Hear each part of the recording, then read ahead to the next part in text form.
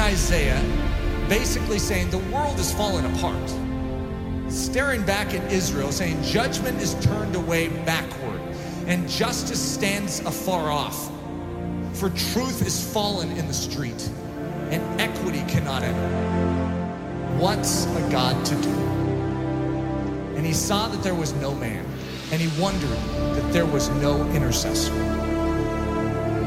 An intercessor basically means one who fills the gap. If you have a walled city, and there is a hole in the walled city, there's just this little part that is like broken down. It's like a pile of rubble, and actually you can sneak through it. You know, there's a vulnerability in a time of war. If you have an enemy, what's an enemy looking for? The gate, to try and scale the gate? They're looking for breaches or holes in the wall. They're not stupid. They're not going to waste their time going through the front door when they can go through a side little broken down breach. So the enemy, by his very nature, is constantly watching the integrity of the wall. He's looking for holes. We have massive holes in our life that give the enemy access to do with our life what he sees fit to do. We can say, that's horrible, I'm a Christian. Yeah, you're a Christian with breaches.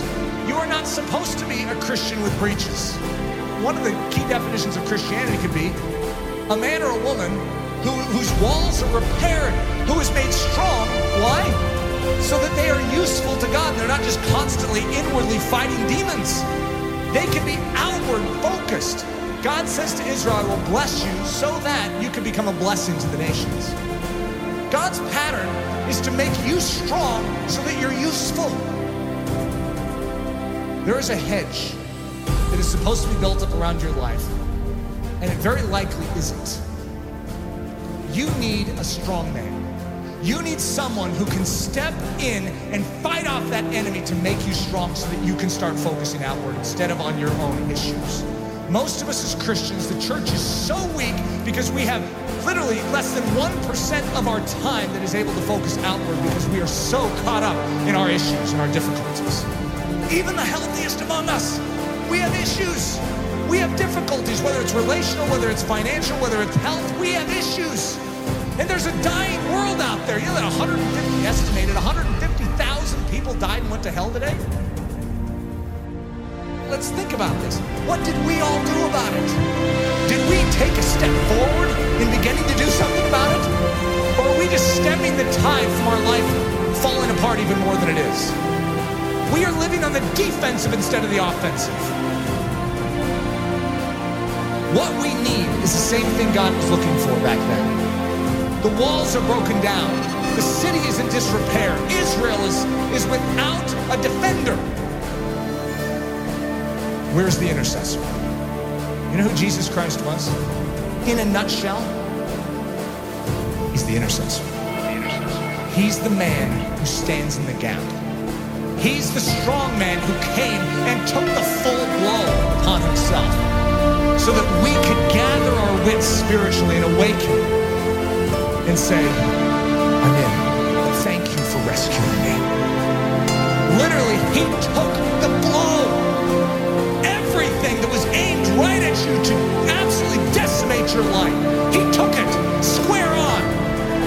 Without even a whimper, he took it for the joy that was set before him because he valued you so much. He took the blow.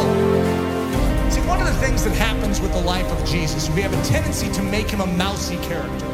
We have a tendency to diminish his manly strength. We are talking about the greatest warrior of all time.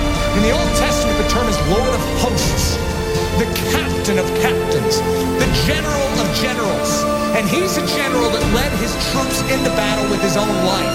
He's the one that did it. All the rest of the army was cowering in the background. They couldn't fight this army. And he stood up single-handedly and defeated them. That is our intercessor. That is our king. And the same way that he stood for you then, I want you to know, he still stands for you now. When you behold the cross, and you behold the resurrected Christ, and when you behold the ascended Christ who sits at the right hand of the Father, you no longer will just remain where you are. You will say, God, do it all within me. your glory, make me strong. Make me strong to give. God is looking for an intercessor, someone who will make up this breach. We need to become a body that is thinking about every single one around us as opposed to ourselves. Coming to church going, I need to be prayed for this week. What about who can I pray for this week? Just a different mindset. It's not what this church can do for you, but what you can do for Jesus Christ and this church. Think of that attitude shift, saying, God, you made this life and you have called me for more than just to save me. You have rescued me so that I could become a rescuer. Who needs rescue? Who needs help? Who needs me to stand in the gap and take the hit? That's the attitude. It's not your skin and how you can save it. It's how you can spend it for His glory. For His glory.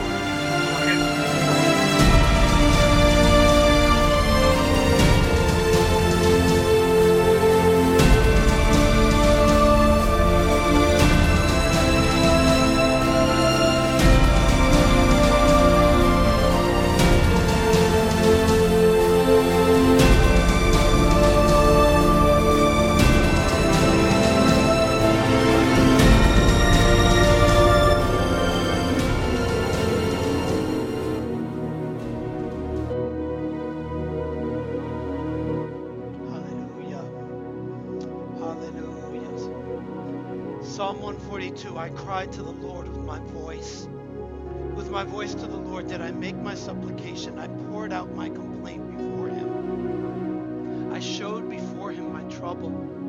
When my spirit was overwhelmed within me, then you knew my path. In the way wherein I walked have they privily laid a snare for me. I looked on my right hand, and behold, but there was no man that would know me. Refuge failed me. No man cared for my soul. I cried to you, O Lord. I said, you are my refuge and my portion in the land of the living. Attend to my cry, for I am brought very low. Deliver me from my persecutors, for they are stronger than I. Bring my soul out of prison, that I may praise your name. The righteous shall compass me about, for you shall deal bountifully with me. O Lord, tonight, let it not be said, O God, that in a dry and weary land, O God, where we were nearby, that any man, any woman, especially any Christian person, should declare that no man, no woman, no human person cared for his or her soul. Oh, Father, in the name of Jesus, let it be known that there is such an one as Jesus, whoever maketh intercession at the right hand of the Father for us. But Lord, let it also be known that we are here, His hands extended, His heart loving. Oh God, make us intercessors tonight. We come, oh God, before you with a hunger and a desire, oh God, to know you better than we have ever known you before. May the words of our mouths and the meditations of our heart tonight be acceptable in your sight. Oh Lord, our strength and our Redeemer. Glory, glory. Brothers, sisters, friends, we've got about a minute before we officially begin, and then we'll be going to worship. Lyrics will be up in the chat room. Let's prepare our hearts, our minds, our souls to come before our King. Glory, glory, glory.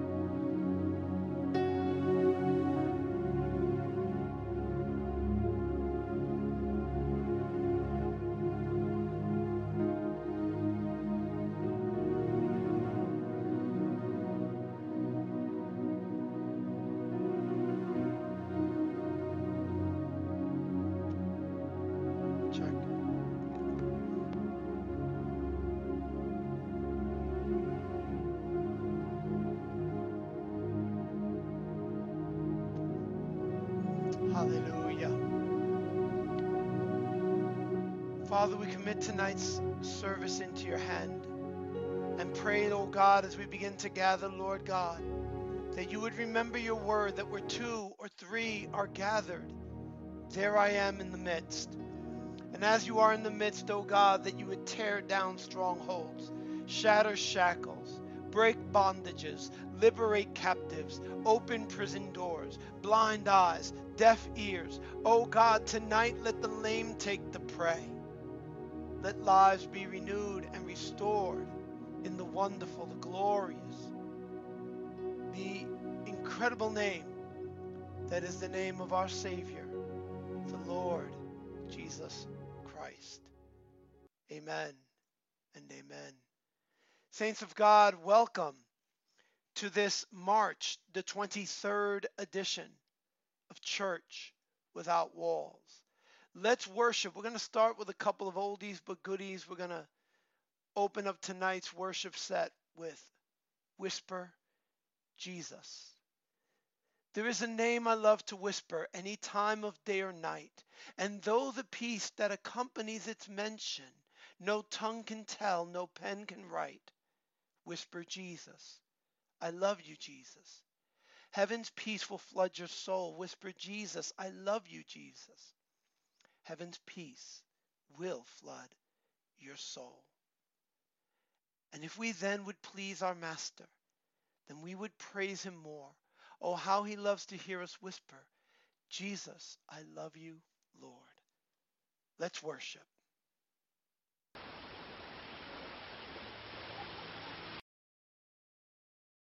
Uh-oh. There we go.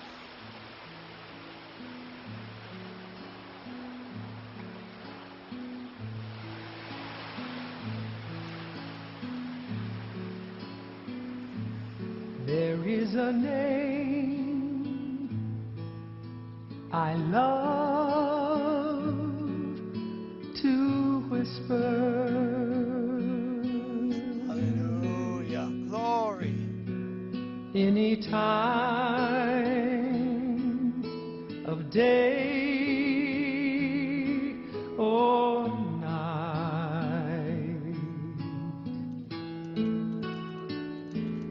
And oh, the peace that accompanies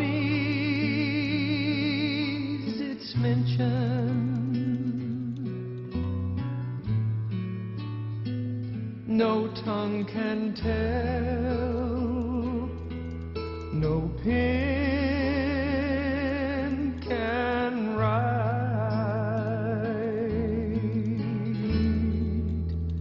Whisper Jesus, I love you, Jesus.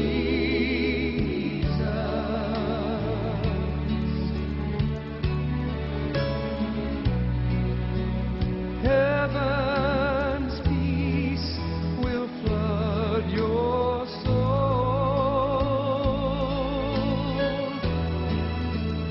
Whisper Jesus, I love you, Jesus.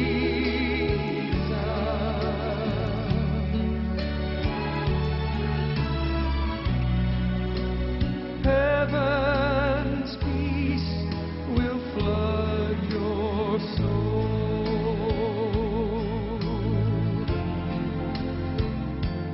And if we then would please our Master,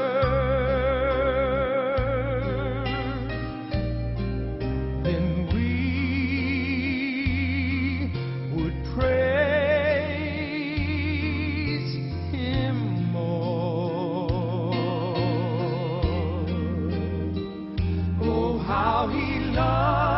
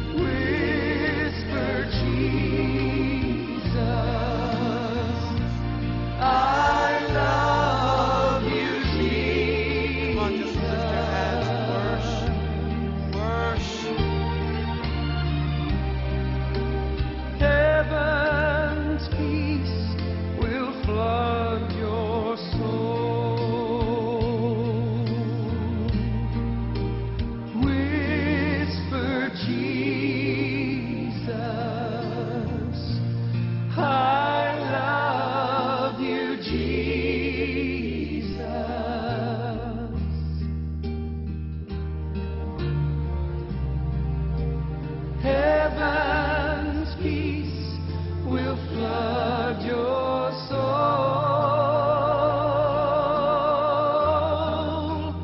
Whisper Jesus, I love you, Jesus.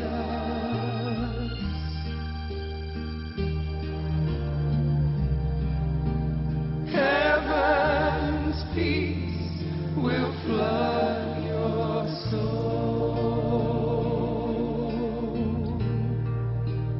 Whisper Jesus, I love you, Jesus. Come on, make this more than a song. Sing it directly to him. Heaven's peace will flood your soul. Glory.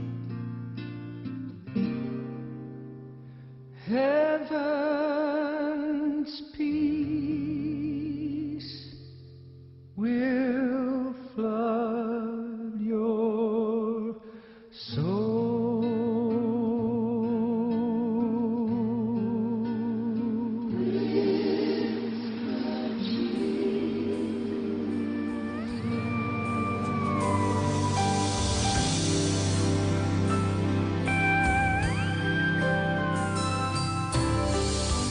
I'm not on an ego trip. I'm nothing on my own.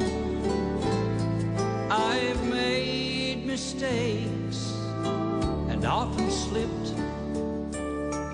Just common flesh and bone. But I'll prove someday just what I say. I'm of a special kind. When he was on the cross, I was on his mind.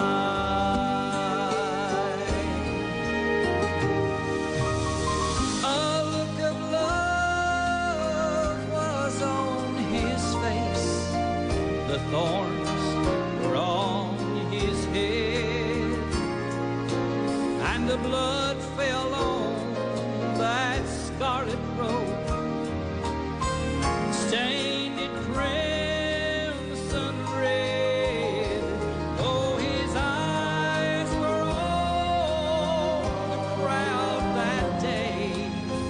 He looked ahead in time when he was on the cross. I was on his mind. For he knew me, yet he loved me.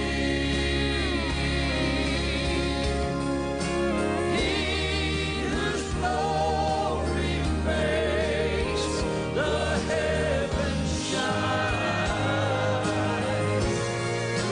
so unworthy of such mercy.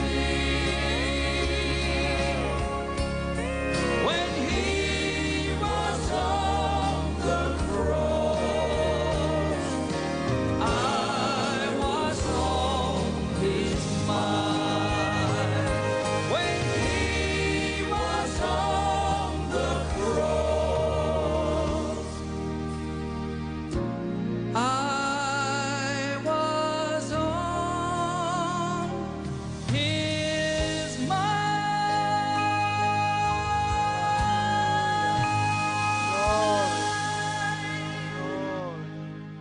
Glory.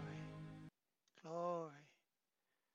So we're going to this next worship song. It's called God is Good. He Won't Change. It's an old style call and response song, so I'm not going to put the lyrics up. You can just follow along. Let's continue to worship this great and glorious God. Amen. Real? Wait a minute. We ain't gonna be in no hurry. Why? Cause we old fashioned. We gonna take y'all back old school. Can we do it? Now the Bible says that God is a man that he cannot lie. Neither is he the son of man that he should repent. That means that he cannot and absolutely, somebody say absolutely, will not change. Can I tell y'all tonight? God is God and he won't change. It's all right. I tell you that God is God and he won't change. I tell you he can do again what he did before. He's the same yesterday and forevermore. And he won't change. Can I get a witness? He won't. Right here. Real? What you got to say about it tonight? He's God and he don't change. Do you believe that? I said, God, I know he is. I'm so glad about it. My. Oh, he can do what he did before. He's the same yesterday anymore.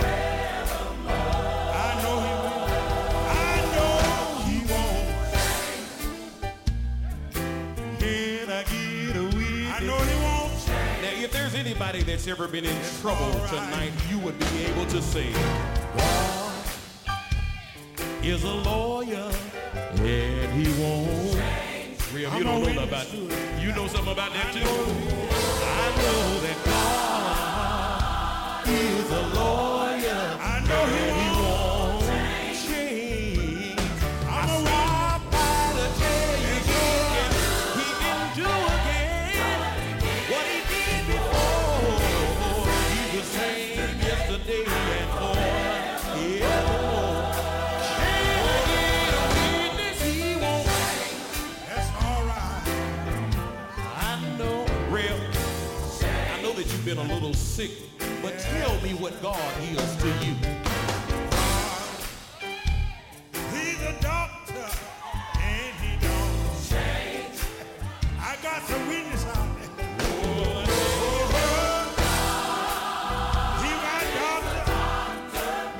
He healed my body. Yes, he will do what he did. I know he's the same. Oh yeah, and forevermore. Yeah. Got one right here.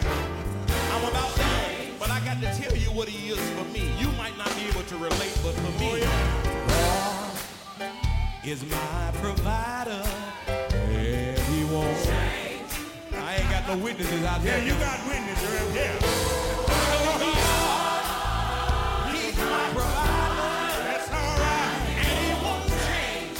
I'm so glad about it. And anybody need a witness, he can do what he did before. And he's the same yesterday and forevermore. I know he won't change. I'm a witness. Oh yeah. Can I give a witness? Right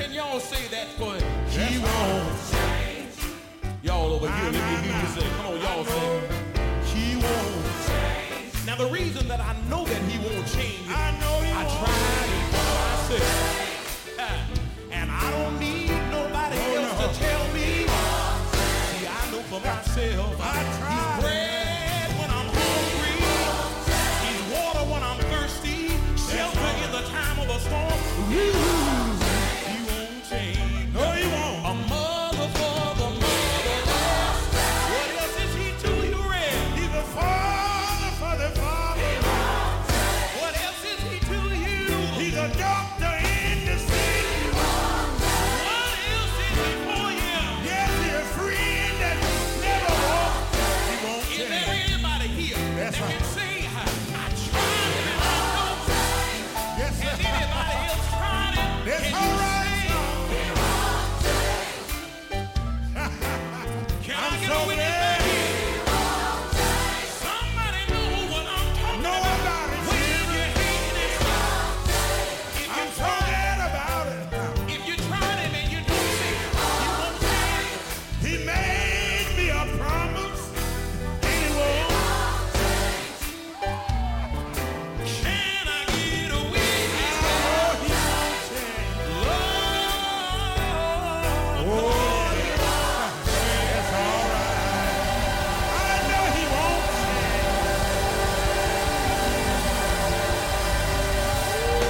Glory. Oh, well, come on. How many of you know he don't change? He don't change. God is the same yesterday, today, and forevermore. And because of what he accomplished on the cross, we are living in the overflow. Come on, let's worship. Yes, yes. Come on, worship. Sing,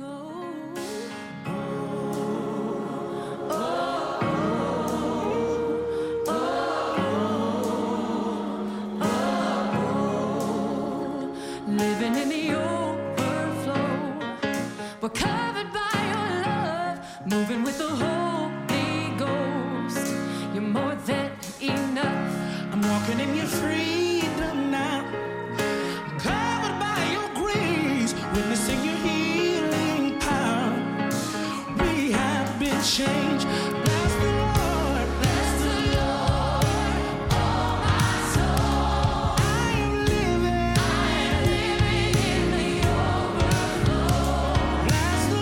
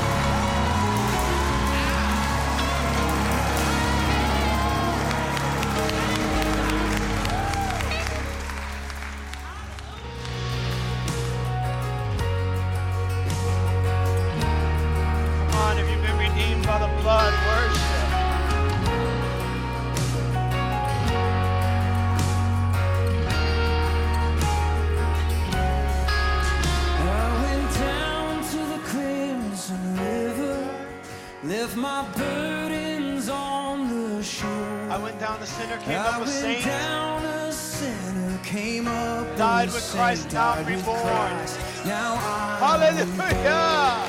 Come on, if that's your anthem, sing. Yes, He washed me. in His mercy, and He cleansed me with His blood. Now I stand complete. I have been set free. I found life there in the flood.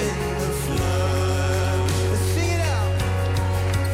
Not the same, I am changed, redeemed by the blood of the Lamb.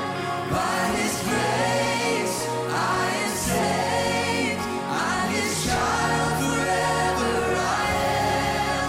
Hallelujah. Redeemed by the blood of the Glory, Son. Oh, hallelujah. Yes. Well, have won't run. All the pangs of life have been satisfied by the precious blood of Christ.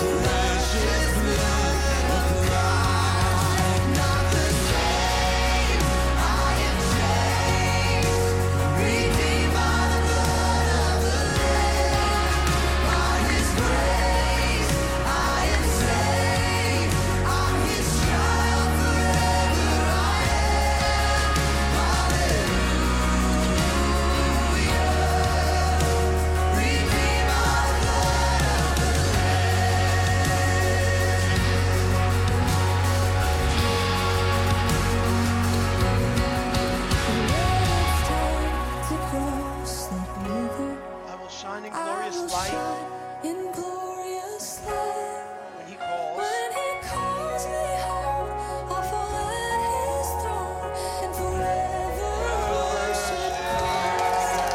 And forever worship Christ. I'll forever worship Christ. I'll forever worship Christ. Not the same. I am changed, redeemed by the blood of Come on, sing it, sing it, sing it. Worship, glory, hallelujah. Oh, glory to God. Yes, yes, yes. Yes, yes, yes. Redeemed by the blood of the Lamb. Hallelujah. I am saved. I'm His child, forever I am. Redeemed by the blood of the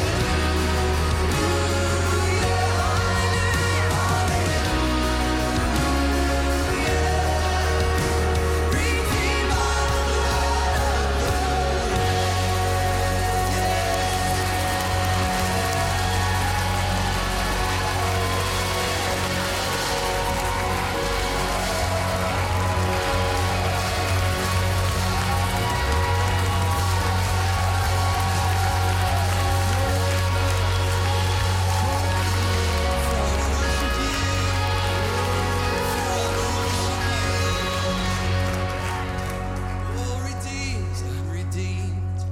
How I love to proclaim it.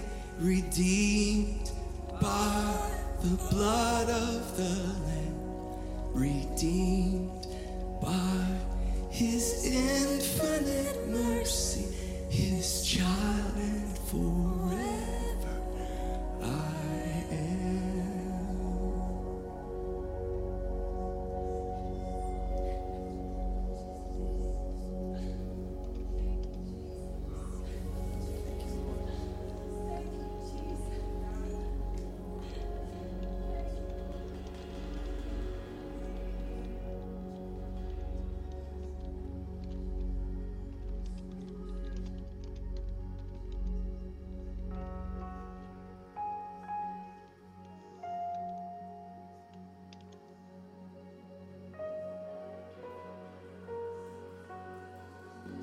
And I heard a loud voice in heaven saying, "Now the salvation and the power and the kingdom of our God and the authority of his Christ have come, and the accuser of our brothers has been thrown down, who accuses them day and night before our God. And they have conquered him by the blood of the Lamb and the word of their testimony.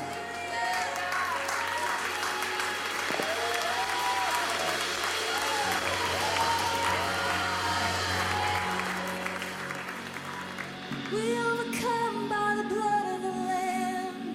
We overcome by the blood of the Lamb and the word of our testimony. The word of our testimony. Sing that. out Come now. on, come on. We overcome by the blood of the Lamb. Yes. We overcome by the blood of the Lamb. And the Word of our testimony. The Word of our testimony. Again, come on. Your show is scheduled to start in 38 seconds. By the blood of the Lamb. Word of our testimony. The word of our testimony.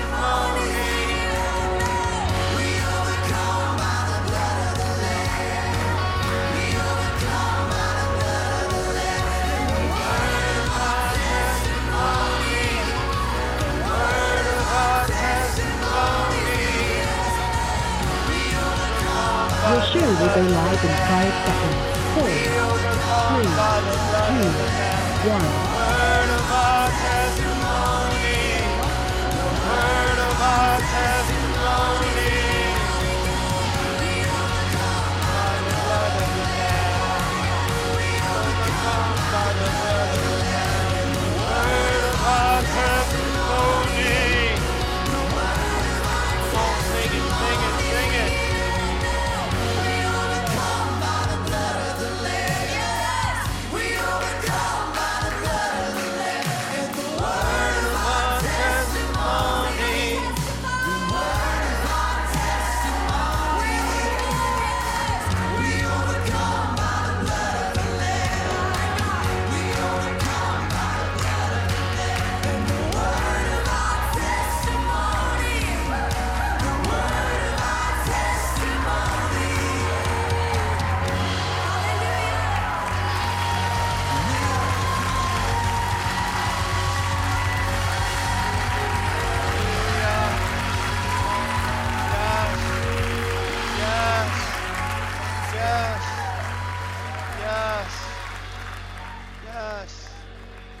Yes. Glory. We overcome. We overcome by the blood of the Lamb and by the word of our testimony. Brothers, sisters, friends, we're going to bypass announcements and offering. Listen, please don't get it twisted. Don't believe that we don't need your help financially to do the things that we are doing.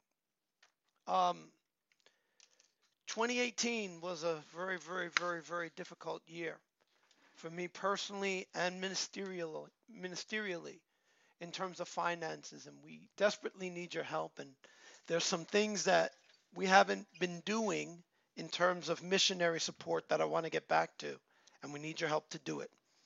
But I want to lay all that aside because I have a word from the Lord right now that's so burning on my heart that I know I need to go to it right now.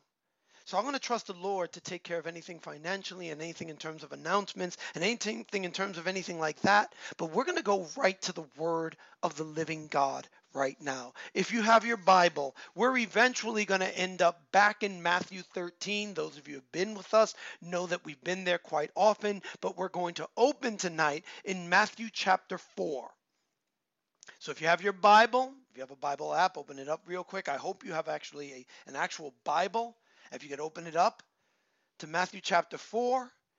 But if you have a marker in Matthew 13, be ready. We'll be going there eventually. In Matthew chapter 4, verses 18 through 19, we read the following. And Jesus, walking by the Sea of Galilee, saw two brethren, Simon called Peter, and Andrew, his brother, casting a net into the sea, for they were fishers. They were casting their net into the sea because they're fishers, and that's what fishermen do. And he saith unto them, Follow me, and I will make you fishers of men. And they straightway left their nets and followed him. I want to speak to you tonight out of a theme that's introduced here and expounded upon later by our Lord and Savior, Yeshua HaMashiach, the Christ, the Lord Jesus. I want to speak to you tonight on the subject, a kingdom catch. A kingdom catch. Let us pray. Spirit of the living God, we love you. Holy Father, we adore you. Lord Jesus, we submit ourselves under you and acknowledge you as the only way, truth, and life. Father, we come to you tonight as we prepare to go to your word. Lord, I acknowledge, Lord, that I'm not worthy to deliver your word, Lord. And I'm so thankful, Lord, that you don't look for worthy men. You don't look for those who have it all together. Thank you, God, that you use the weak things of this world to confound, oh God, the strong and the senseless things, to confound those who are wise. Oh God, thank you tonight that as we gather, Lord, from thither and yarn, as we gather, Lord God, together from New York and Massachusetts, as we gather, Lord God, tonight, oh God, from Texas and Louisiana and North Carolina and Virginia, Father, as we gather from California and Texas and Utah and Illinois, Father, as we gather from Canada and Mexico, Colombia and Ecuador, Father, as we gather from Haiti and the Dominican Republic, Father, as we gather, Father God, from Kenya, oh Lord, from Syria, as we gather together from India and Pakistan, as we gather together from China, oh God, and Germany, and Britain, and Australia, and from so many other points, oh God. As we gather tonight, Lord God, we ask that you would be here in your word, that you would make my tongue the pen of a ready writer, and that, Lord, you would write, oh God, upon the tablets of the hearts of our listeners, Lord God, your word in such a way that tonight, Lord God, men and women would receive direction. Oh God, that shackles would shatter and fall to the ground, that captives would be liberated, prison doors would open, blind eyes would see. Oh God, tonight that life would have purpose and meaning and direction, and when it is all said and done, we would make our calling and election in you sure. Oh God, make us fertile ground tonight. Make us wheat, oh God, and not tares, sheep, oh God, and not goats. Rend, oh God, our hearts, oh God, and give us new hearts that follow you. Indeed, oh God, give us a passion for souls, and make us tonight fishers of human persons. In Christ Jesus' name we ask this. Amen and amen.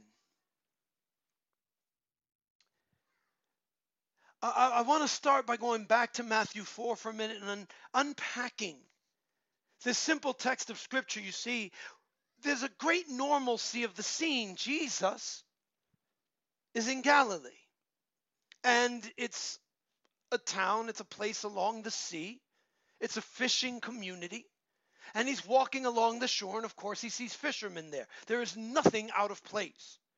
And there are two fishermen brothers who are in business together, and they're casting their net. Again, nothing out of the ordinary. And yet Jesus interrupts this otherwise normal, ordinary day with an extraordinary demand that is coupled with an equally astonishing promise. He says to these two men, without pretext or context, without rending the heavens without showing signs and wonders. They may have known who Jesus was. They may have heard about him before. And we know from the other Gospels there are other interactions between them. But he simply walks by and says to them, "Follow me." And so often in the Gospels, we see Jesus warning people. The cost of following me is too great. Turn back. We see him telling people like the demoniac at the Gadarenes, no, don't follow me. You stay here. He tells others, don't follow me. Go and share the good news with your brethren. He tells others, don't follow me. Foxes have holes and birds have nests, but the Son of Man has nowhere to lay his head. Yet he says to these two, follow me. You're fishermen. You catch fish. It provides for your livelihood. And what you catch is valuable to people because it fills their temporal needs. But follow me, and I will make you fishers of something far greater. I will make you fishers of human souls. That's what the word actually says here. I will make you fishers of lives that matter. Something that fills not the bellies of men, but the heart of the living God. Follow me, and I will give your life purpose, and I will give your life meaning, and I will transform everything about you from simple fishermen who use their strength and their brawn to get a day's work done, to men whose hearts and minds speak words that transform lives for all eternity. Follow me, and I will make you fishers of men. And their response is equally incredible. There's no debate, there's no discussion, there's no 30 questions. These men, it says, straightway left their nets and followed him. They abandoned the nets, they abandoned the boats, they abandoned their livelihood, they abandoned their future, and they simply followed Jesus, taking no regard for their business, livelihood, nets, boats, or anything else. Without question or stipulation or hesitation, they followed Jesus. And we, my brethren, tonight ought to follow their example. We likewise are called into the service of the kingdom as ambassadors for Christ under the Great Commission. We have been sent into all the world to preach the good news. The good news of the death, burial, and resurrection of the Son of the living God. We are called to tell people that they don't have to live in their destitute conditions, that the wretched of the earth need not rebel and shed blood as some has philosophized, but that they can come to one who has already shed his blood and watch their shackles fall away, that life can have meaning and purpose on this side of eternity and the next. Good news that you don't have to stay on drugs, and you don't have to sell your body, and you don't have to be a slave to this sin or that sin. Good news that you don't have to serve idols who demand your service in weird and extraneous ways, that you don't have to give your last dime to some false something or another who has to go through rituals and rites and so on just to bind you more into hell and into their service. You don't have to be bound. You don't have to guess. You don't have to hope that you might make it. You don't have to sit with a scale and try to hope that your good deeds outweigh your bad deeds when you know at the end of the day they never could, because one sin is all it took to damn Adam and Eve and the entire human race to hellfire forever. One deed is all it took. But there was one deed that overcame all your sin and all your lying and all your thievery and all your cheating and all your pride and all your bondage. Good news. We are called to preach this good news. And we are called, like Simon and Andrew, to cast our nets wide and be transformed into fishers of men. But what does our fishing expedition look like? And to what may it be compared? What then are our nets? And how then do we cast them? And who is it that we go after? Are we to seek the rich and the famous? Are we to go after the elite and the powerful? Are we only to go after the poor and the needy? Are we to go after only the middle class? Are we to go after one political party or another political party? Is it just one nationality or one race? Are there those who are outside the purview of God? And after all, isn't there predestination? And therefore, aren't we supposed to just sit back and let God do it all? What does our fishing look like? And thank God that yes, there are myriad, multiple scriptures that talk about the preaching of the gospel and evangelism, and there are examples and so on that we can follow. But thank God that the Lord Jesus Christ himself gave a very simple and direct analogy to show what our fishing looks like. Those of you who have been with us, you know that we've been in the midst of and are still in the midst of a series of sermons and teachings that come out of Jesus' parables. And we've been in Matthew 13 for quite some time, and we're going to return to Matthew 13 again. And I want you to listen to the words of the Lord Jesus Christ in Matthew 13, verses 47 to 50. He said, "Again, the kingdom of heaven is like to a net that was cast into the sea and gathered of every kind." If you're prone to underlining in your Bible, underline again, separately. Kingdom of heaven is like to a net. The kingdom of heaven is a net.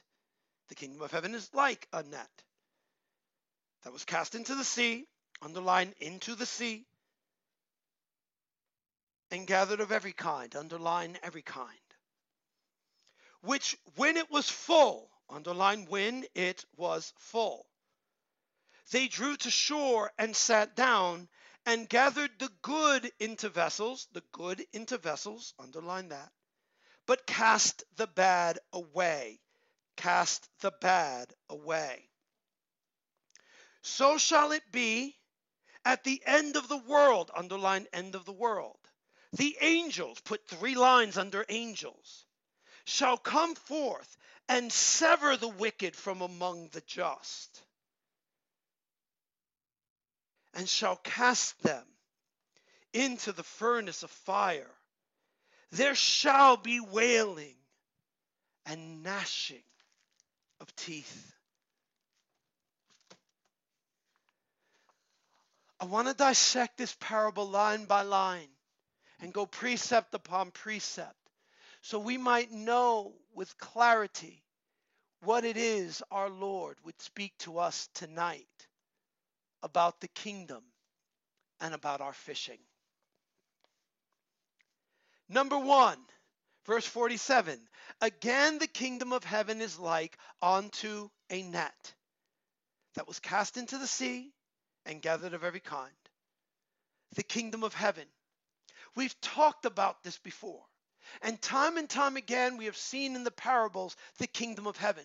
And we have already dissected and explained, but let me say it again for those who might be joining us for the first time.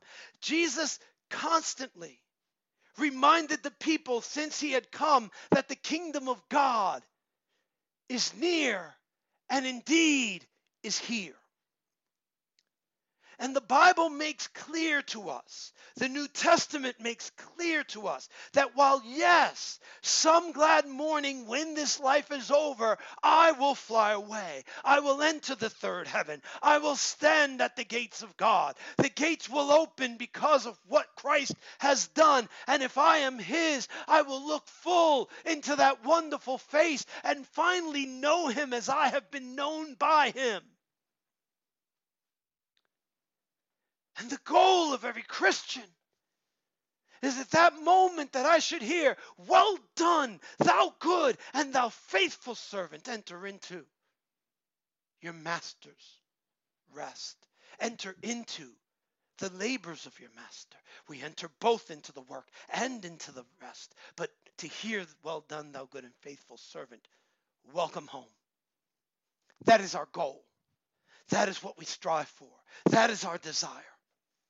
Yet we also know that the power of the Christian faith in its purity, the power that God has given us under the new covenant, the power of the indwelling of the Holy Spirit is our ability to bring the kingdom of heaven to earth. I've heard this given different titles, and people say then that we are catalysts. For when we enter into an environment, we bring the possibility and the power of change. I have heard it said that we are environment changers. I have heard said that we are this thing and that thing. But at the end, what we are carriers. We are ambassadors. And I've made the analogy before that if you go down to New York City or any major city here in America where there are embassies, and the ambassador of such and such nation is at such and such place and has his staff set up, when you go into that embassy, you leave the United States of America and enter into foreign land. Likewise, the Christian, truly filled with the Holy Spirit, living for God, brings the kingdom of heaven with him. And so anytime a parable says the kingdom of heaven is like, we need to know. Because as ambassadors, we need to know, are we properly representing him? Are we bringing the right thing here? Are we bringing the kingdom of heaven to earth? Or are we bringing some foreign thing? We cannot, while we are in the world, be like the world. In fact, the greatest failure of the church today is we've tried to win the world by being like the world. Listen, an ambassador for the United States going to Kenya does not conform to what the Kenyan government and the Kenyan people want. He may speak their language. He may don their robes, but he speaks for the United States and he upholds our Constitution. Likewise, the ambassador for Kenya coming to the United States, he may speak English. He may put on a Western business suit, but he speaks for the government of Kenya. He acts for the government of Kenya. He brings the government of Kenya and its full force and weight to every meeting he attends. Likewise, when we hear the kingdom of heaven is like, our ears need to perk up. Our eyes need to focus a little deeper. Our hearts need to open, and we need to say, "Speak, Lord, for your servant is listening. I want to know what this kingdom is like so that I represent you correctly, so that I bring the right thing into this world. Show me, Lord, the kingdom." And Jesus says, the kingdom of heaven is like unto a net that was cast into the sea. The word here for net, sagini, means a large net. It's a drag net. Please do not think of some tiny little thing and you're on this little boat or maybe you're on a little kayak and you have this little net you let down and hope to catch a fish or two. No. This is a huge thing. You've got to think more on the line of modern day industrial fishers who go out and cast the net over an area that covers up to possibly hundreds of yards. And when they close that net, thousands of fish are gathered. It's huge, it's powerful, it's mighty, and it's cast into the sea. Seas, unless they are named, the Sea of Galilee, the Red Sea, etc. Seas speak of multitudes in the Bible. They speak of many and myriads of peoples. And so the net is cast into the sea. We are to cast our nets into the multitude. Now, it doesn't mean, listen, it doesn't mean every time you go to speak about the gospel, you need to be putting on a crusade, and that unless you have thousands of people in front of you, you shouldn't speak. But what it's saying is that your net is not limited. It's cast into the sea, and it says it gathers of every kind, pas dinos, meaning each and every one, all of every individual kind, type, stock, tribe, nation, family, etc. So what is verse 47 saying? The kingdom of heaven, the kingdom we represent, is like a huge dragnet cast into a mighty sea. And there are all kinds of fish. And this net indiscriminately seeks to scoop them all up.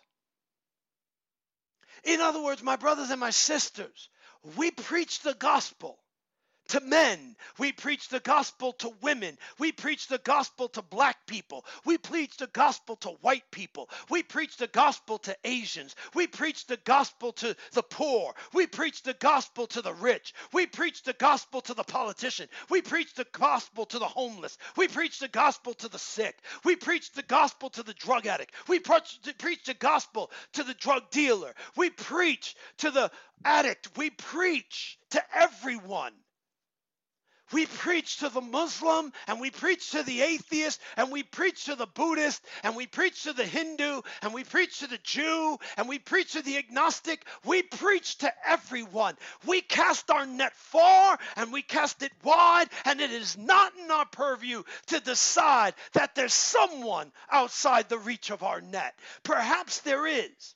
But if you've ever seen people fishing or been fishing with a huge net like this, you know that it is impossible to discriminate and be careful about who you're catching.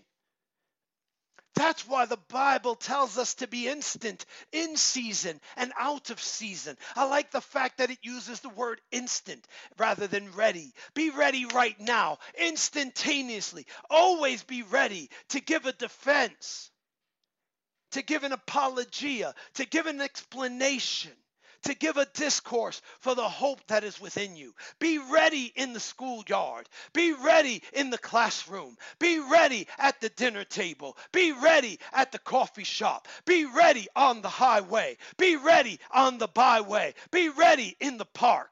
Be ready in the field. Be ready in the office. Be ready at your job. Be ready at your church. Be ready in the city. Be ready in the country. Be ready in the mountains. Be ready on the seas. Be ready in the morning. Be ready in the evening, and every moment in between. Be ready at all times. And that's why Peter and Andrew are such a great example, because Jesus says, "Come, follow me. I'll make you fishers of men." And straightway they follow him. And so verse 47 is saying to us, be ready. The kingdom of heaven is like a net, and it's cast out wide. And it's going to draw in a lot of people. And you just worry about casting the net and get the job done and be ready to do it anytime, anywhere, in any sea. And don't worry about the fish being caught. But more on that in verse 48. Verse 48 says that the net, when it was full, was drawn ashore.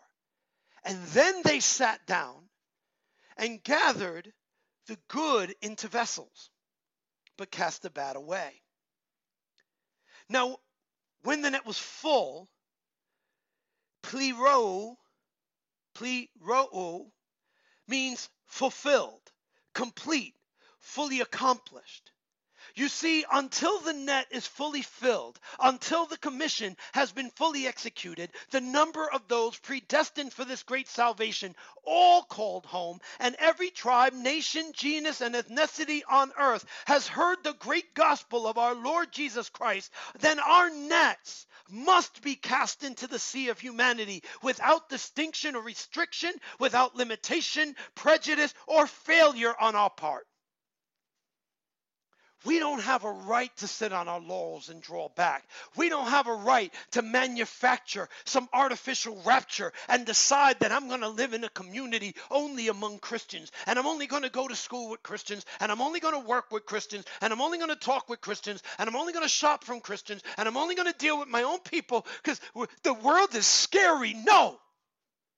God has not given us a spirit of fear, and perfect love, which has been shed abroad in our heart, casts out our fear. So we go into the alleys and the byways. We go everywhere he sends us, and we preach the gospel. And we do not stop preaching until the net is full.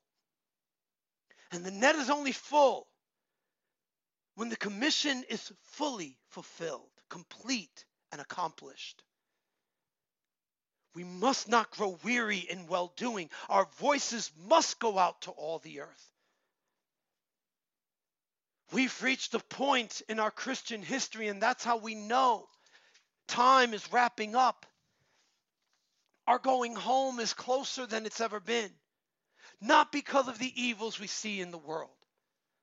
Please, darkness has risen myriad multiple times, especially during the 20th century. Come on, you had a time at which Hitler, Stalin, and Mao Zedong were all operating at the same time. Each one of them single-handedly responsible for the death of tens of millions of people. All of them outlawing the Bible. All of them declaring that the age of Christ is over. Each one of them trying to reset time. And I'd be negligent not to mention also then those like Pol Pot and the Khmer Rouge and others elsewhere. We live in the age today of Al-Qaeda and Boko Haram, and we think that this is new evil, but evil has existed. Genocide has existed since the earliest of human times. So our eyes are not on the devil. They're not on the world. They're not on the harlot system. They're not on the false. They're not on this thing or that thing. We're not seeking the false prophet. We're not seeking the Antichrist. We watch time as we watch the church. And we've talked in the other parables about a time when the servants of God slept and the enemy sows into the Lord's field. And my brother, my sister, we've reached an age where those who are part of the church of Jesus Christ are weary of casting their nets.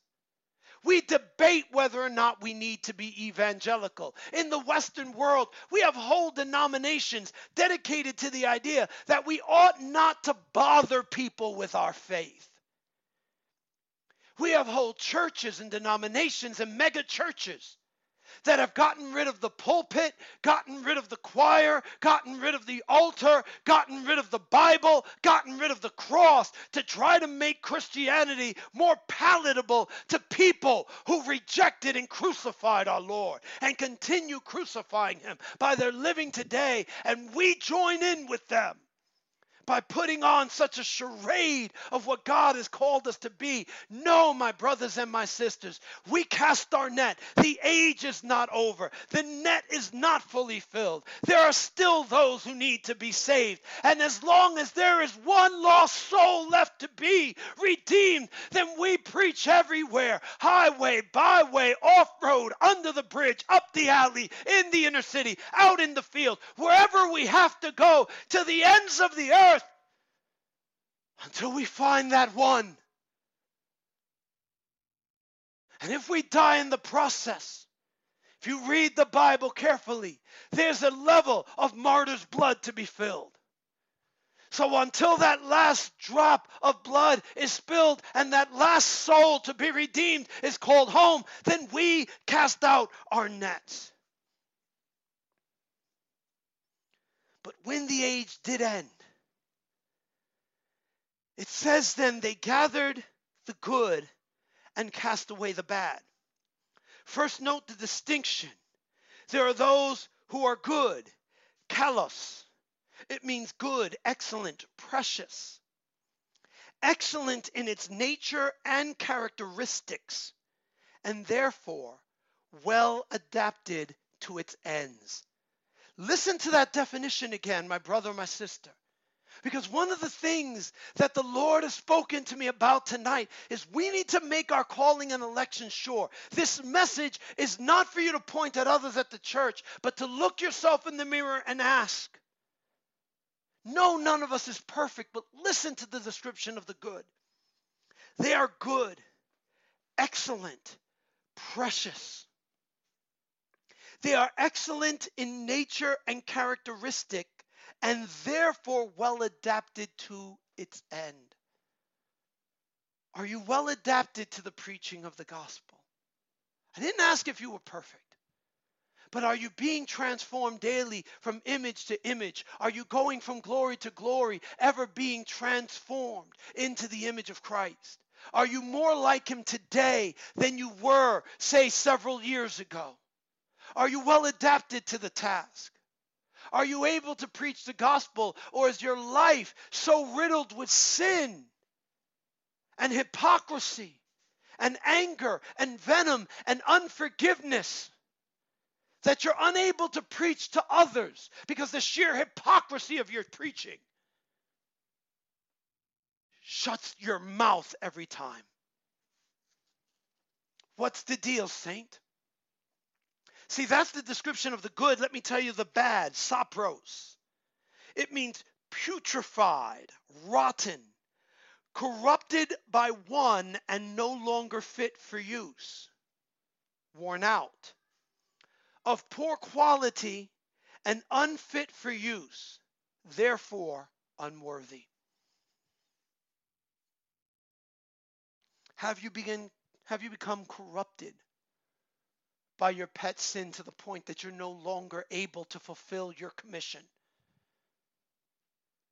Has the world so infiltrated your heart and mind and soul that you've become worn out, unfit for use, unworthy? See, I know at the heart of things, every single one of us is unworthy. I started this message in prayer saying that I know that I am unworthy because I'm not perfect. But I know that Christ makes me worthy. I know that I rest in his grace. I know that, listen, I am not as good a man as I will be a year from now, but I'm better than I was a year ago. I'm much better than I was 5 years ago. And I'm a lot more worthy than I was 23 years ago. Why? Because for every year I've walked with Christ, the Lord has been changing me, transforming me, fixing me. Yes, there are areas of imperfection. Yes, there are areas of compromise where I battle. Yes, there are still areas where I need to be perfected. But every day I'm surrendering to God, and every day he's making me more like him.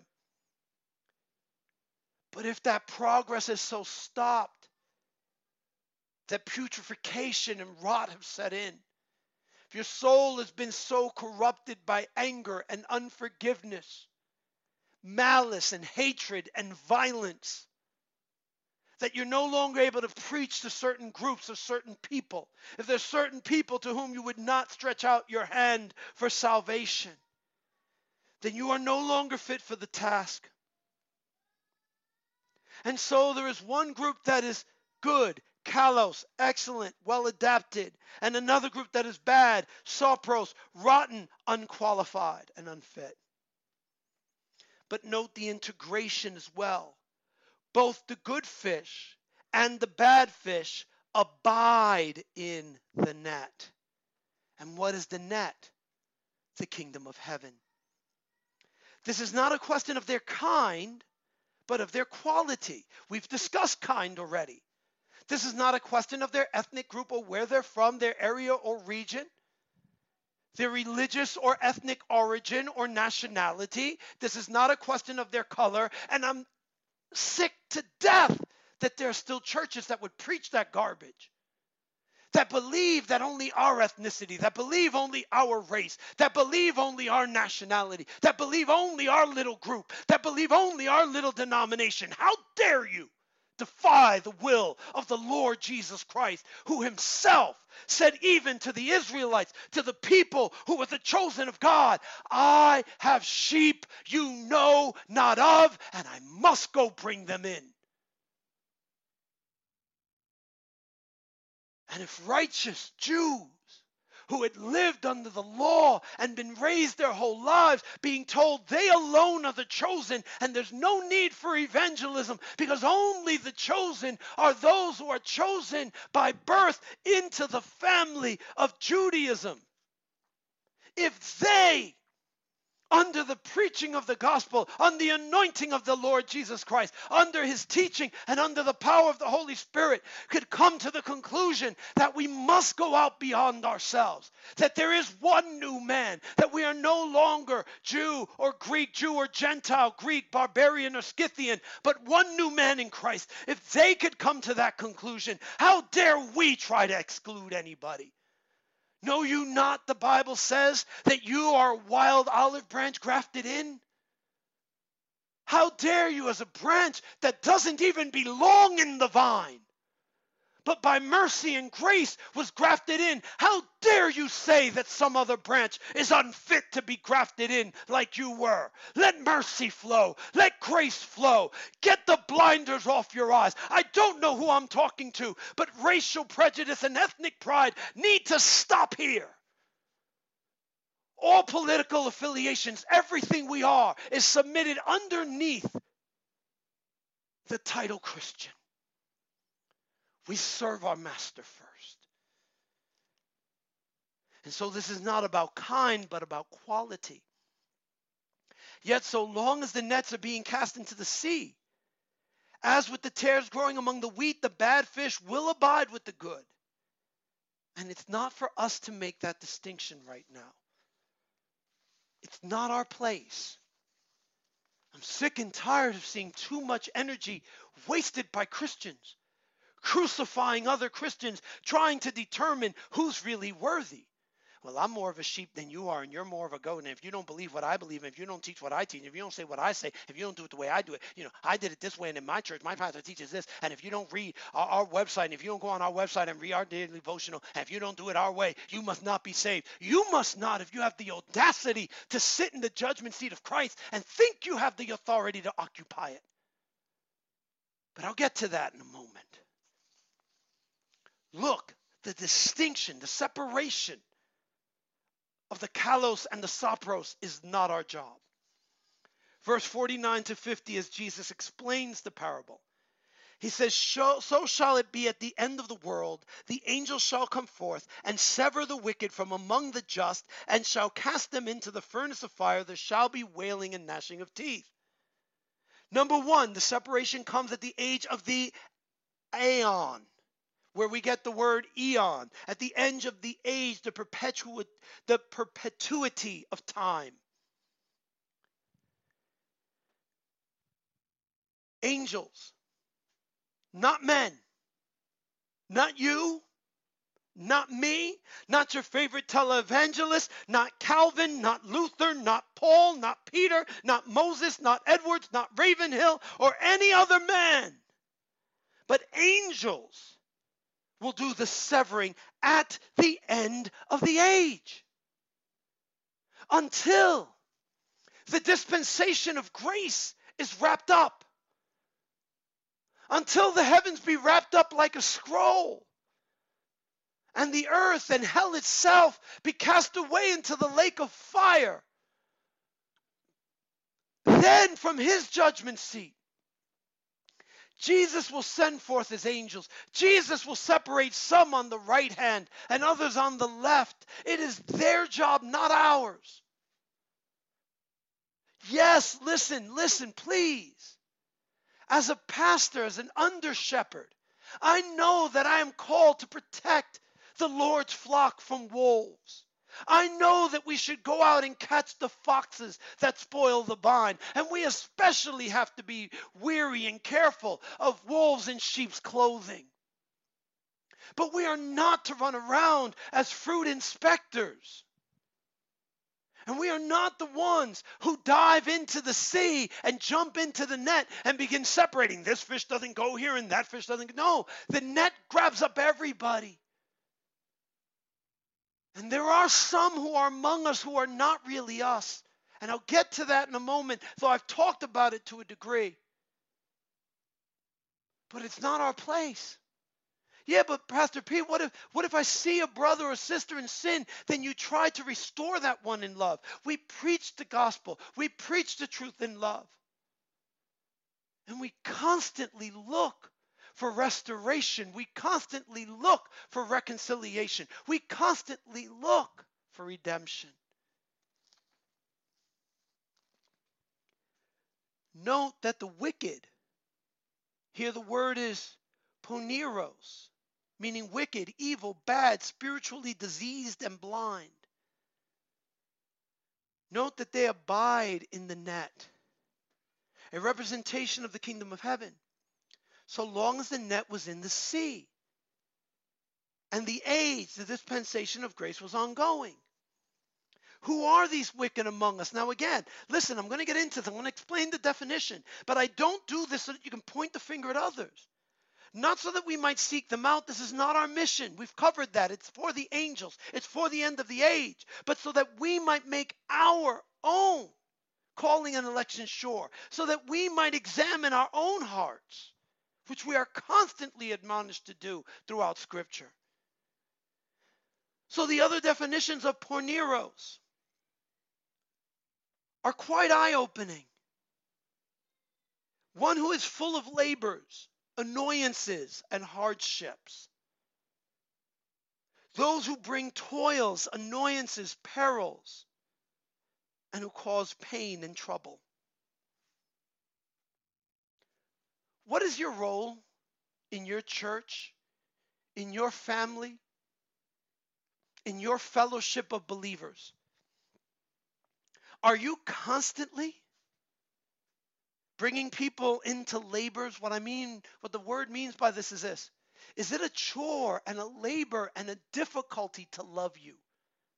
Are people always having to go to the throne of grace and ask for greater grace and exercise the greatest of care and patience and tolerance just to be in your presence? Is it an exercise and a test to love you every time? Listen, we all have bad days. I know I have my days where it's hard to love me. But if Christ lives in me, then there should be more easy days than hard, for his love should flow through me. Do you bring annoyances and hardships on other people? Are you constantly bringing toils and perils and danger? Do you draw people to sin? And am I more likely in your presence to start gossiping or start hating or start judging or start doing things I shouldn't do? Does being around you lead me into darkness more than it leads me into light? Iron should sharpen iron, but does being in your presence dull and rust my blade? Are you constantly causing pain and trouble to people? Listen, even if you're preaching the truth, remember, we preach the truth in love. If your words are always causing pain and always causing hardship and always causing sorrow and always causing suffering and always causing division and always dividing the brethren, you may need to get saved tonight.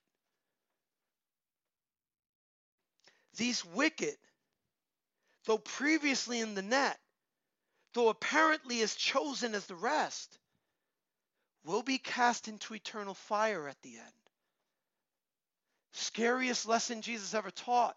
So when he teaches about the end of the age and talks about those who will cry out, Lord, Lord, they emphatically emphatically insist, no, you were the Lord of my life.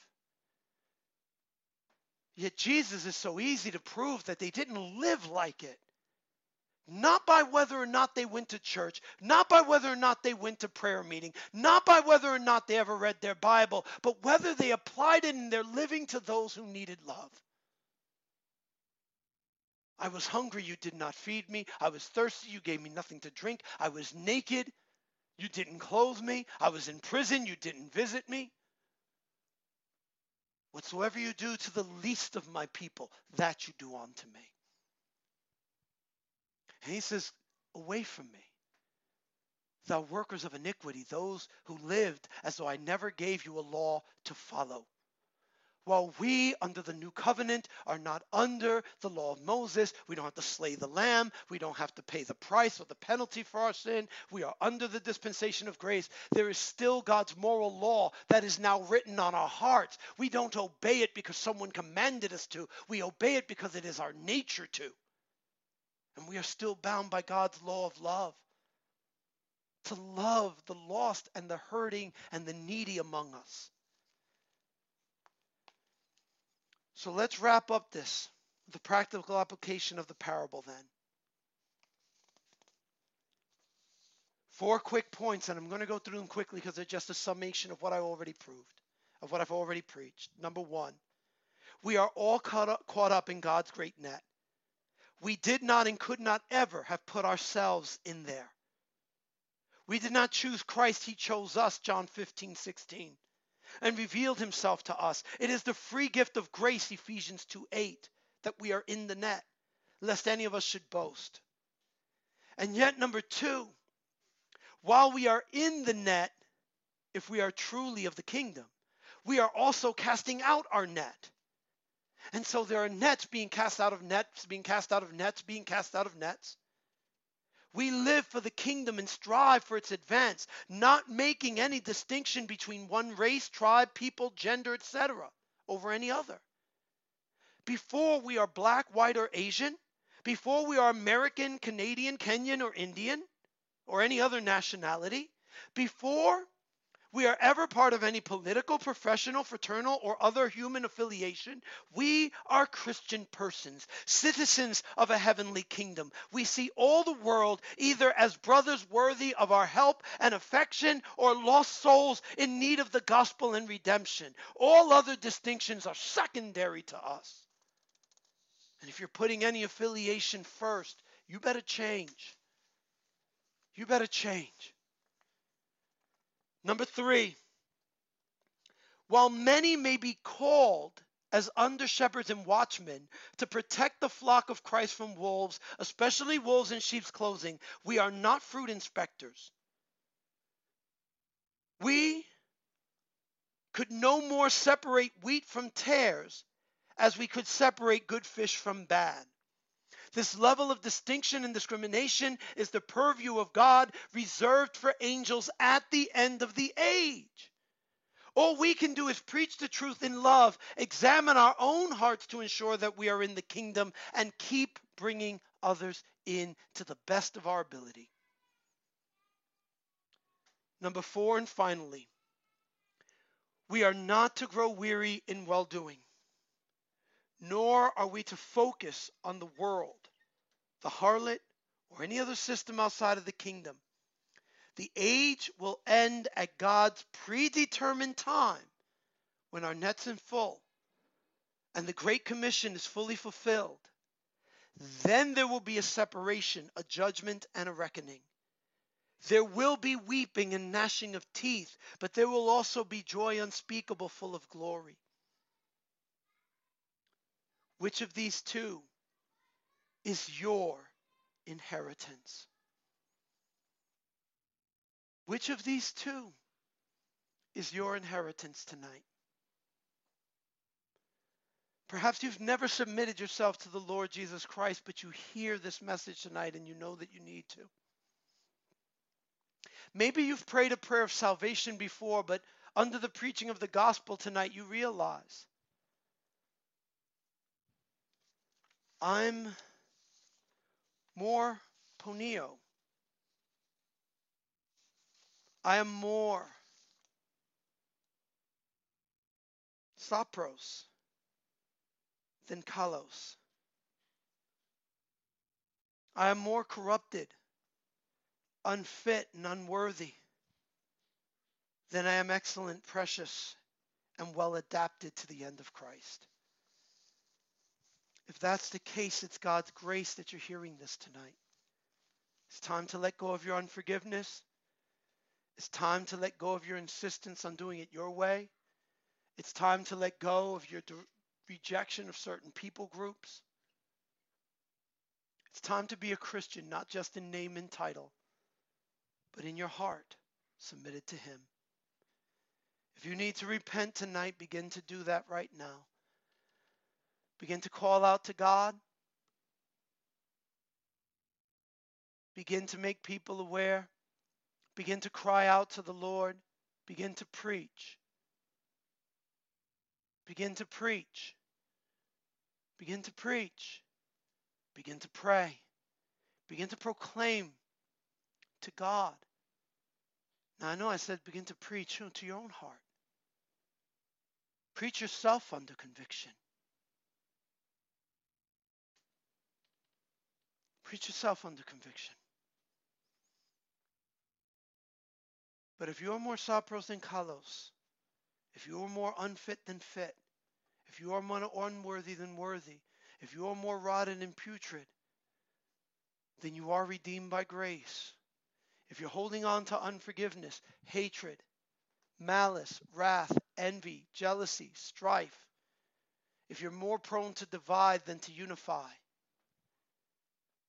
if you harbor any racial or ethnic prejudices tonight, if you've been so arrogant as to say only those in my denomination will ever be saved. And by the way, you might try to sidestep that one because you're non-denominational. Do you insist then that only the non-denominational people will go to heaven and believe that every Methodist, every Episcopal, every Baptist is going to hell? That's the same level of arrogance. If you are more of a divider than a uniter, if you have more hatred than love in your heart, if you have more unforgiveness than compassion, repent right now. And as you repent and submit yourself under the authority of Christ, I want to pray for you. Spirit of the living God, you see these, O God, who have come, O God, and submitted themselves in prayer to you. Oh God, you hear their prayers. You see the tears rolling down. Father, some are trembling. Let their repentance be real. Let their hearts be changed. Let their lives be transformed tonight. Oh God, and make every single one of us truly fit and worthy to be fishers of men. Lord, that we should no longer see gender or race or culture or denomination, ethnicity, nationality, or any other such thing as higher than the fact that they are eyes of my brothers and sisters who need my help and support, or they are the lost who need my compassion in your redemption. Let us live for the kingdom. Let us be fishers of men, not just tonight. Not just for the next 24 hours because this message really touched us. Father, as we learn from the parable of the treasure in the field and the great pearl, the pearl of great price. Father, let us sell all we have and let our lives be different from this day forward. I pray that this would be conviction that lasts for eternity. And I ask this in the wonderful, glorious, heavenly name of our Lord and Master, our Savior, Jesus Christ. Amen and amen. Glory. Brothers, sisters, friends, we're going to go to worship for a moment. If you've heard this message but you have questions, if you have a particular prayer need, we have a live call-in line. It's 646-721-9917. You're going to go there and select option 1. Also at this time, if this message, if our ministry has been a blessing to you, and you would like to support us, please, we need your support. We need your prayers. We need your input. We need your encouragement. And yes, we would definitely be much obliged to have your financial support. If you would like to give us that, there are 3 ways to do that. You can go to our website, kqcministries@gmail.com. kqcministries.org. You can click on the Donate Now tab. I was jumping ahead of myself. You could also, using PayPal, Christel, Pop Money, QuickPay, any of those sources, use our email address, kqcministries@gmail.com. Or you can write to us by traditional mail, KQC Ministries, care of Peter Torres, 97 Jefferson Street, in beautiful Highland Mills, New York, 10930. Go ahead and do that right now. And as you do that, like I said, prayer line is open. You can call us live right now, 646-721-9917. Go ahead and call. We're going to worship for just a moment. And yeah, let's go there. Jesus, what a Savior.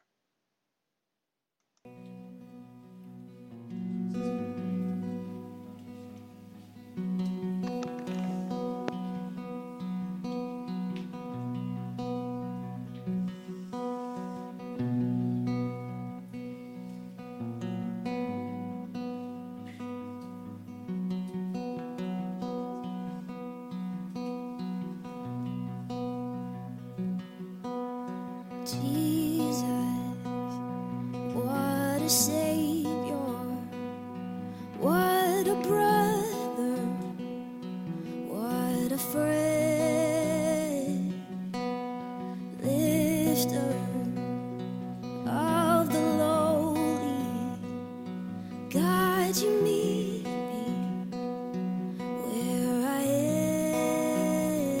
am, Jesus. What a Savior, what a brother, what a friend,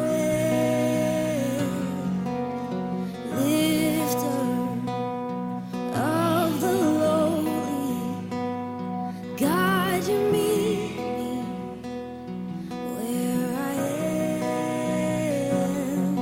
Your heart, it knows no borders, knows no wall.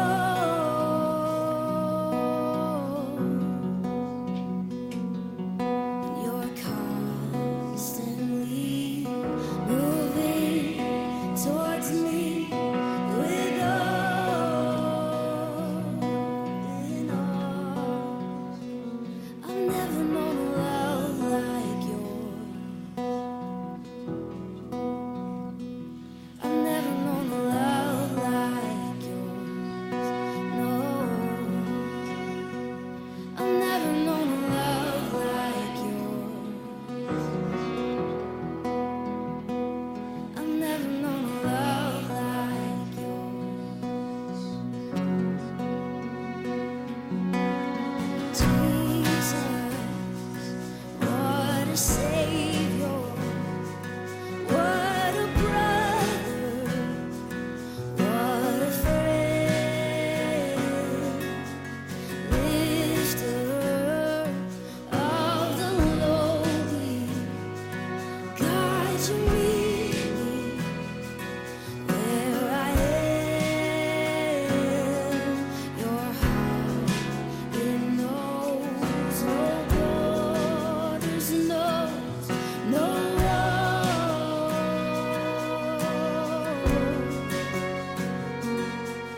You're constantly moving towards me with all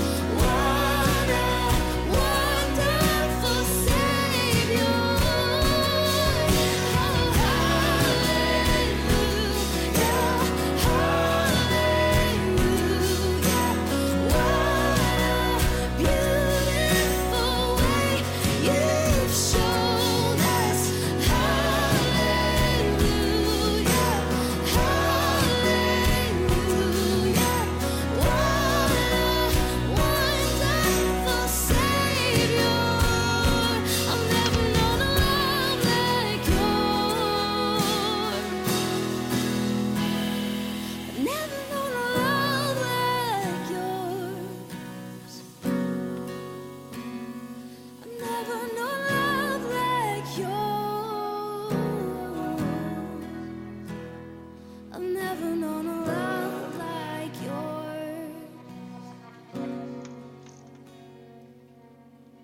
Jesus, what a Savior, what a brother, what a friend, lifter of the lowly. God, you meet me where I am. Sing Jesus, Jesus. Hallelujah.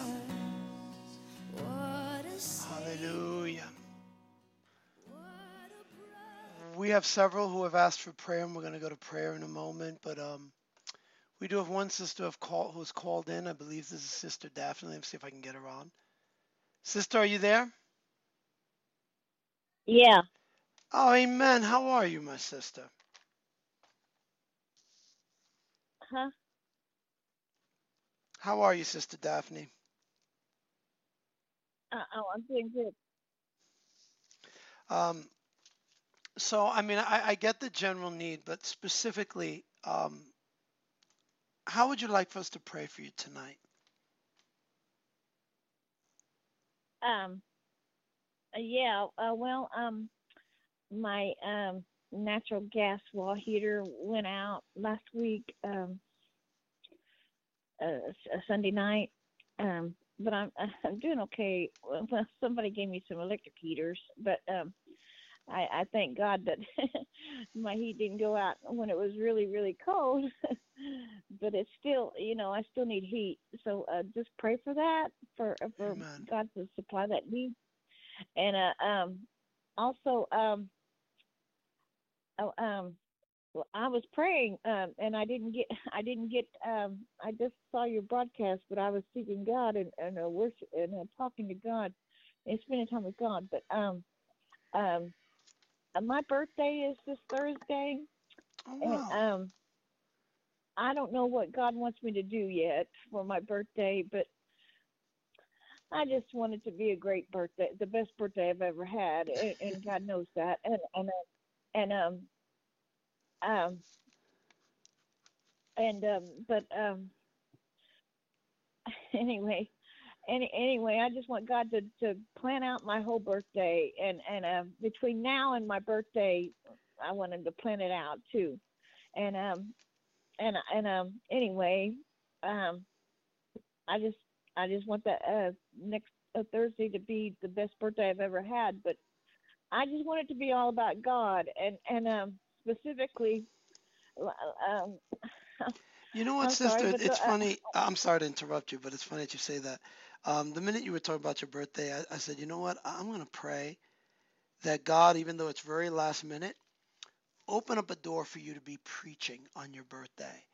Um, Regardless of, what other people have done to celebrate my birth and my birthday and try to make me feel special, the greatest birthdays I've ever had, several times I've found myself called at the last moment to preach on my birthday and giving up, any opportunity to celebrate or, go to dinner or whatever I was going to do to be there. And those have been the greatest birthdays.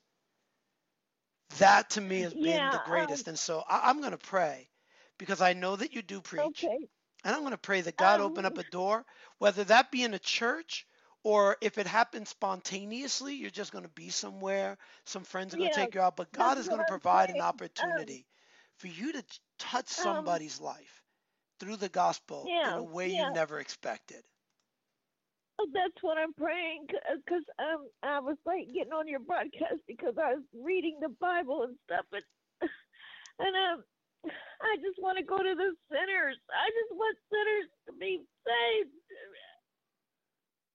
Amen.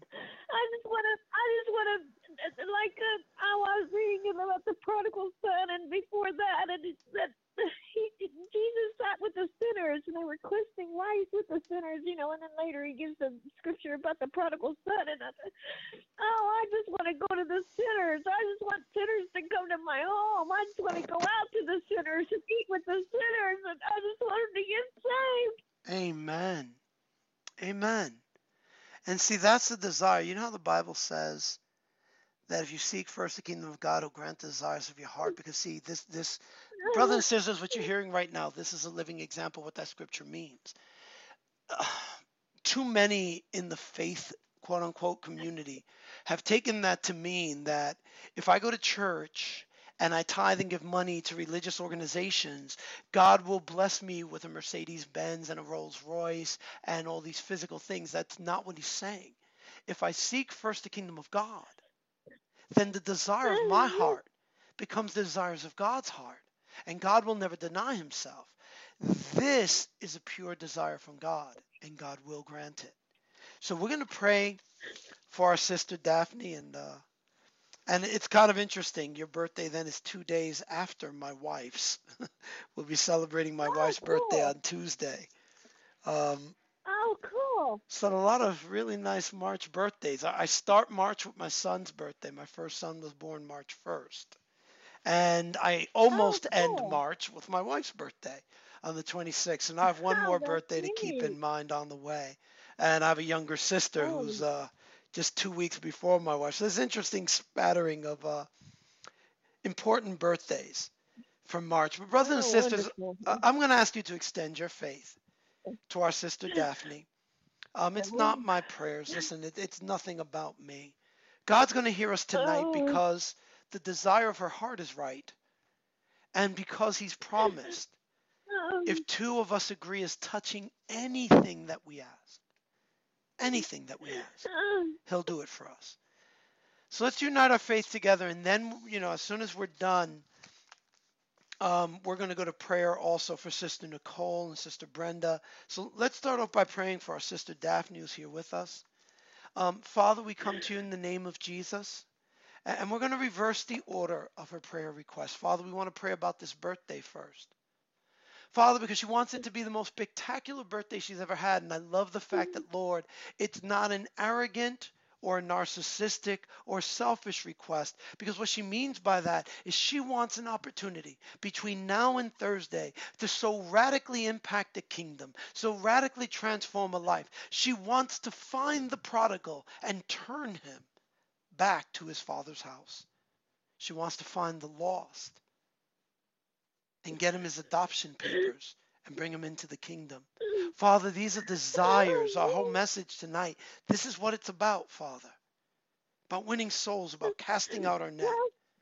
So, Father, I don't know if you're going to open the door for her to preach at a church or a rally. I don't know if someone's going to invite her out to dinner and it's going to happen in the parking lot or actually in the restaurant or in the lobby. I don't know if someone's going to knock on her door. Father, we don't know how you're going to do it, and we're not even going to try to make limitations on that. What we're simply going to ask is, Father, grant the desire of her heart to make your name great and glorious in the earth, to expand your kingdom, to reach the lost and save the hurting. Father, would you do that for and in the life of Sister Daphne? Would you begin to put things in motion tonight? That by this Thursday, by the time she lays her head on the pillow this Thursday, she'll have trouble sleeping for the joy that overwhelms her heart at what you've accomplished. Father, that you will remind her, Lord, as your word says, it's not about being young or old or anywhere in between. It's about being in Christ. And Lord, she will be able to say, along, oh God, with Joshua and Caleb, who in their later years were able to say, I'm as effective today as I was when I was young. I am as capable today for doing the work and the warfare of the kingdom as I ever was. Father, though our bones may grow weary, though our flesh may try to remind us that we're not as young as we used to be, Lord, you restore the years. So I pray that you restore to her the years that were stolen when she wasn't serving you. And that, Lord, you give her great opportunity this week to preach your gospel. And Father, because she has set her affections on you and on your kingdom, we also pray that you would take care of her temporal needs. That, Father, you would restore this hot water heater and these heaters, Father God, that you get that gas running again. Bring somebody her way that would provide it at no cost or very, very little cost at all. Father, bless her for her blessing to your kingdom. Father, keep her warm, keep her safe, keep her healthy. Father, we ask all these things in Jesus' name. Amen. Amen. Sister Daphne, happy birthday. I look forward to hearing what God has done by Thursday. I really look forward to seeing I believe there's going to be a great testimony for you to share by next week this time. All right, so enjoy the day, enjoy the week. Be instant, in season, out of season. Don't just wait for Thursday. I have a feeling that Thursday is going to be a culmination of some little things that are going to happen along the way. So be alert and be ready. And God will open up those doors along the way. Yeah. All right? You be Yeah. blessed, my sister. We love you. Thank you. All right. All right. God bless you, sister. Hallelujah. Hallelujah. And Father, we also come to you, Lord, in the name of Jesus for our sister Brenda, Father God. She's asking for healed relationships, Father, for mercy and grace to flow both ways, not just into and out of her heart, but into and out of the hearts of those who have been estranged from her. Father God, if there's anything that anywhere where she has done wrong, anywhere, Lord God, where she needs to make amends, she's ready to do that, point her in that direction. But if all she needs to do is wait, then Lord, as she waits on you, move on the hearts of these others. And Father, remember Cass. Father, a man's got to do what he's got to do for his family. So he's moved to the Middle East and he's working there. And Father, you're providing for his need there. And I believe that you have him there to be a witness to the kingdom. So I pray that you would speak to him tonight. I pray that you would speak into his heart, that you would give him new clarity of vision and purpose in this life. And that you would use him to affect and infect the lives of many there. And that you would keep him safe, Lord God. Oh God, and that you would give Brenda peace. For a mother's heart is always at edge about her children, no matter how old they get. But give her peace to rest in your promises. And Father, we pray for Sister Nicole. She's been in great pain lately, Father. Terrible pain. But Father, you were wounded. Lord Jesus, you were wounded for our transgressions. You were bruised for our iniquities. The Bible says that the chastisement of our peace was upon you, and that by your stripes we're healed.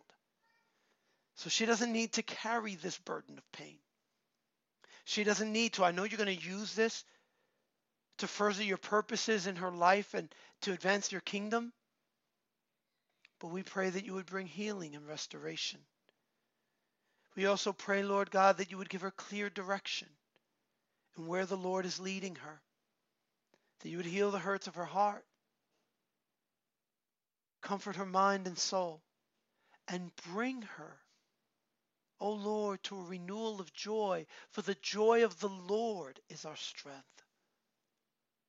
Restore her joy, Father God, like never before. Waves of joy just washing over her tonight, O God. In Jesus' name, hallelujah. Hallelujah. Hallelujah. Brothers, sisters, friends, I want to thank you for joining us tonight. I also want to apologize. I saw some comments earlier in the chat room as I was wrapping up the preaching. I do not, by the way, I've gotten some controversy before because people are like, oh, I said this, you didn't pay attention. When I am preaching, I do not look at the chat room. Okay? I just can't. I'm locked in with the Lord. I'm delivering the message. But toward the end, I looked and there was some commentaries. Several people didn't get the message we were on. I don't know why. I must have posted on Facebook at least 10 times since service began. And I did this morning twice. And last night, sort of post and repost about tonight's service. Listen, barring any spectacular event or change in direction from the Lord, we will be here next Saturday and the Saturday after that at 6 p.m. Eastern Standard Time. We're sticking with that time for now.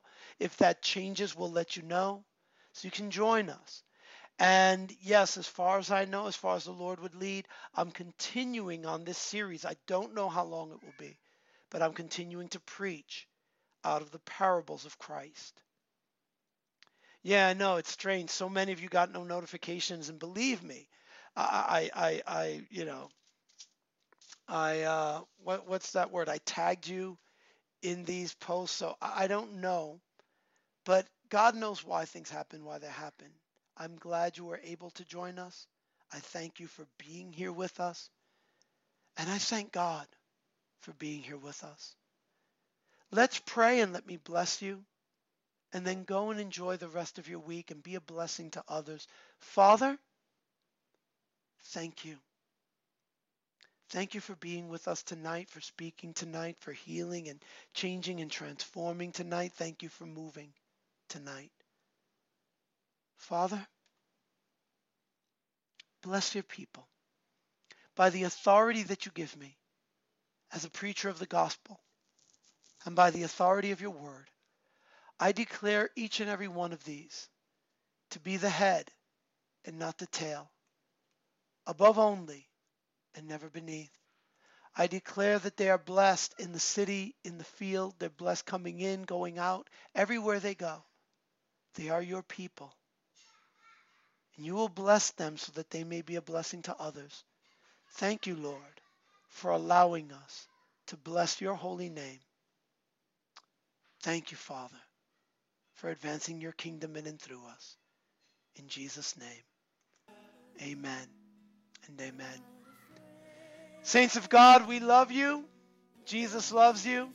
Have a great night. Have a great rest of the week. Go with opened eyes and open ears and open hearts, that you may be a blessing to the lost and the lowly. Amen?